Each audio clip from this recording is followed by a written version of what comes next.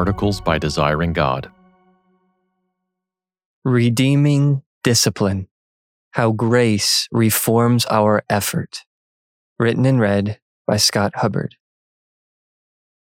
Say you have a friend whose approach to the Christian life seems somewhat extreme, too strict, overly disciplined.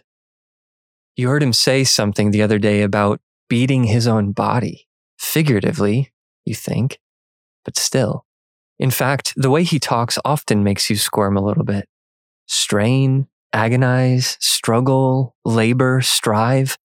These are common words for him, maybe too common for someone saved by grace. Then again, he does regularly celebrate God's grace, more than you do, actually. He's a joyful, worshiping man, not gloomy or obsessive in the typical sense. His seriousness is almost always tinged with something merry, and for all his drive, he seems marked by unusual peace. He's warm toward you, friendly. But still, the man never seems to let up. He reads his Bible and prays and speaks of spiritual things with an earnestness that embarrasses you. He talks of fighting sin as if he had a sword strapped to his thigh. He denies himself many innocent pleasures without expecting you to do so, because he says they slow his pursuit of Christ. You can't help but feel a touch kittenish in his presence, your Christianity more purr than roar.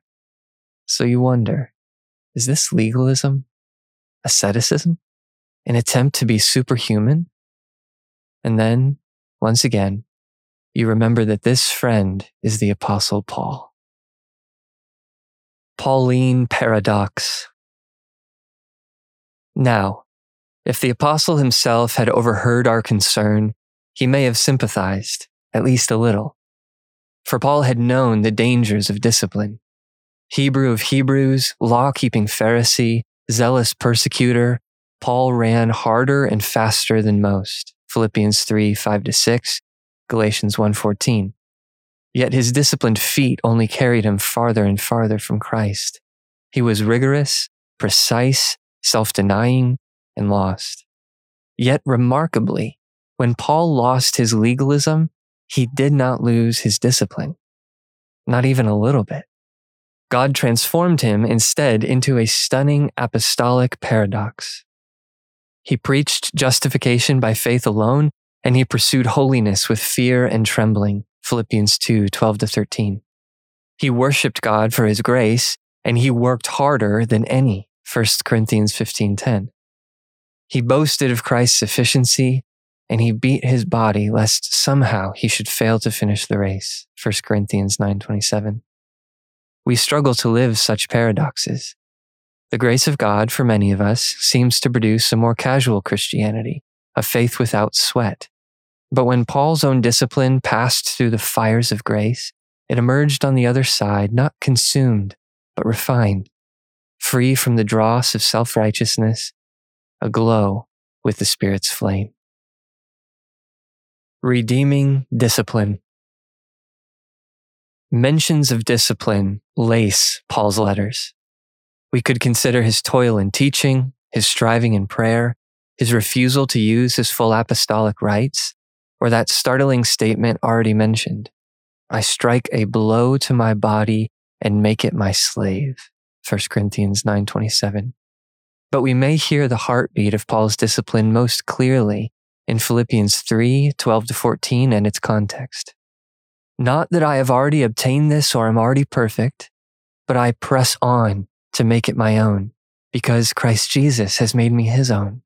Brothers, I do not consider that I have made it my own, but one thing I do, forgetting what lies behind and straining forward to what lies ahead, I press on toward the goal for the prize of the upward call of God in Christ Jesus. Paul the persecutor died on the Damascus road, and in his place arose a man who pressed and strained for Christ. A mighty discipline still drove him forward, but a discipline far different from the one he had known. A new power, new purpose, and new pleasure now gripped him. New power. Paul had known something of power in his pre-Christian life. but it was power from a self-strength, as John Owen puts it. The source of Paul's unredeemed power was Paul. He relied on self, not the Spirit, for his strength. Not only did such power prove powerless against sins of the heart, but also, being an offspring of the flesh, it could never please God.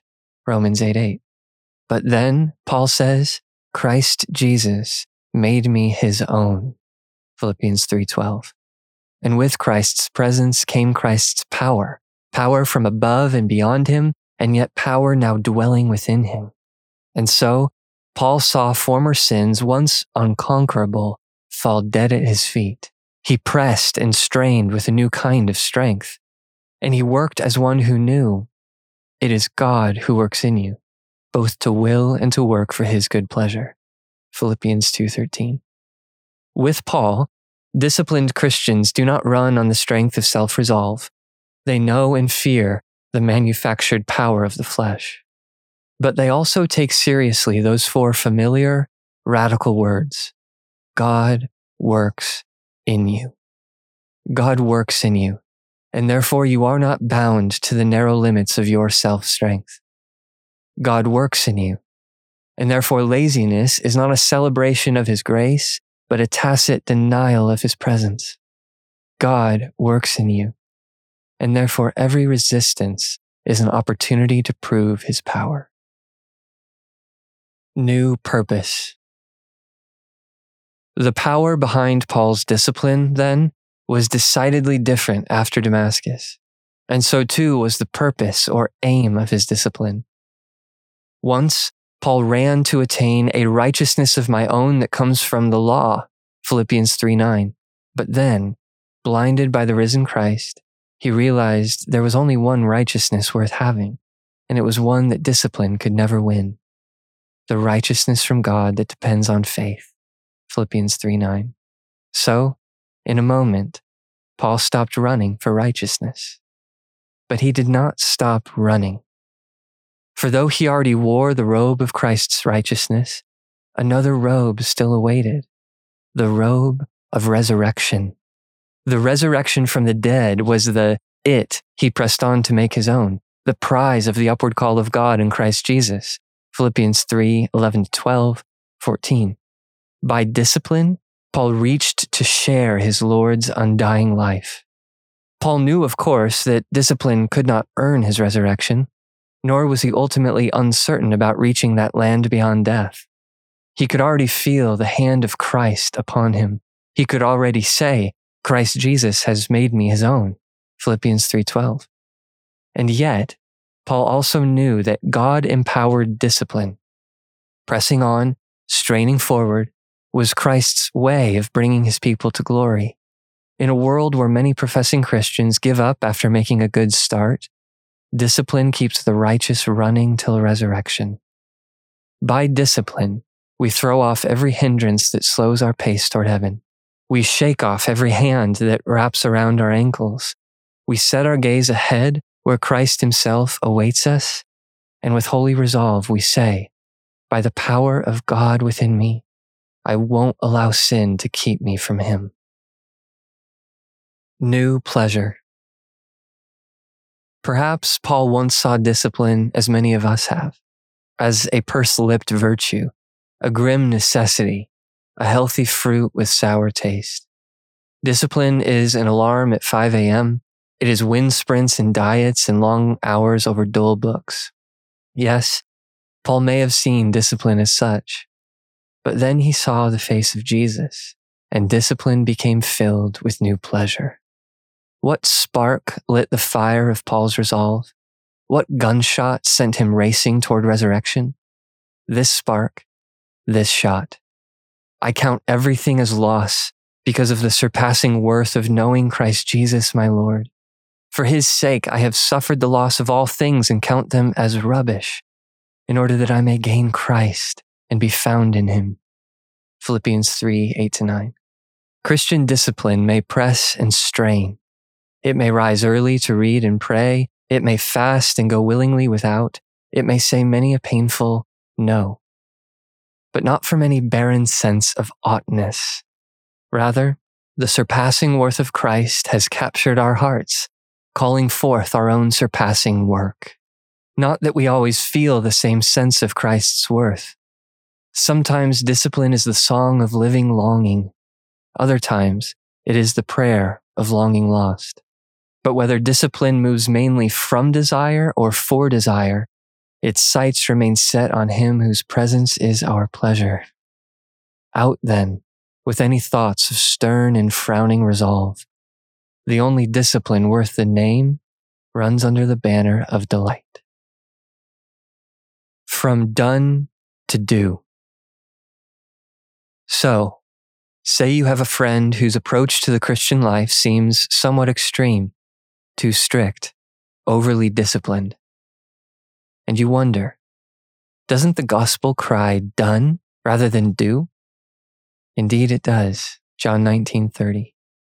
But as you watch your friend more closely, you realize that on the other side of the gospel's done, there is another kind of do. Not the doing that strives for God's favor or adds anything to Christ's cross, but the doing that rises from fresh power, resurrection purpose, and a new and deep pleasure in God. So, by grace, you start running harder. You pray and then press on. You trust and then strain forward. And you begin to discover that God's grace is a bigger wonder than you once thought. Not only does grace grant our forgiveness and win our worship, but it works hard. And to top off the paradox, it keeps us happy while we work. For more resources, visit desiringgod.org.